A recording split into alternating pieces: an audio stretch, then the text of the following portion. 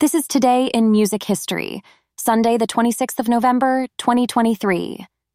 Ladies and gentlemen, we delve deep into the world of the vibrant music scene of 1989. A breakthrough year indeed. Pioneering the charts was Madonna, strutting her stuff with the critically acclaimed Like a Prayer, inducing a cultural frenzy. A raw, emotive fusion of pop, gospel, and dance music, it was a bold diversion from her previous work, affirming her versatility and constant innovation. Right on her heels was The New Kids on the Block. Five lads from Boston, they skyrocketed to fame with Hangin' Tough, making teenage hearts flutter across the globe. Together, they shattered the formulaic pop music mold with their edgy tunes. However, ladies and gentlemen, 1989 was not only about pop sensations. Rock and roll made a powerful resurgence as well.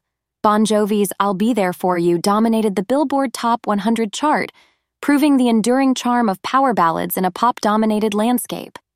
Meanwhile, the airwaves of country radio were filled with the soulful voice of Garth Brooks, who emerged as the new face of country music.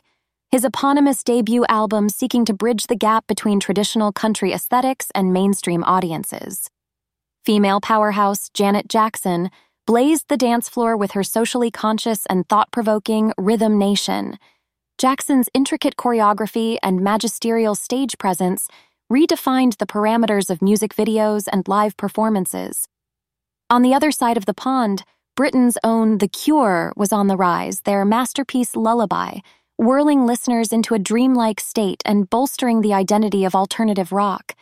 In 1989, music saw diversity, innovation, and the audacity to push boundaries. What a fantastic year in the history of music. Tune in tomorrow for another day in the 80s brought to you by chefdr.com.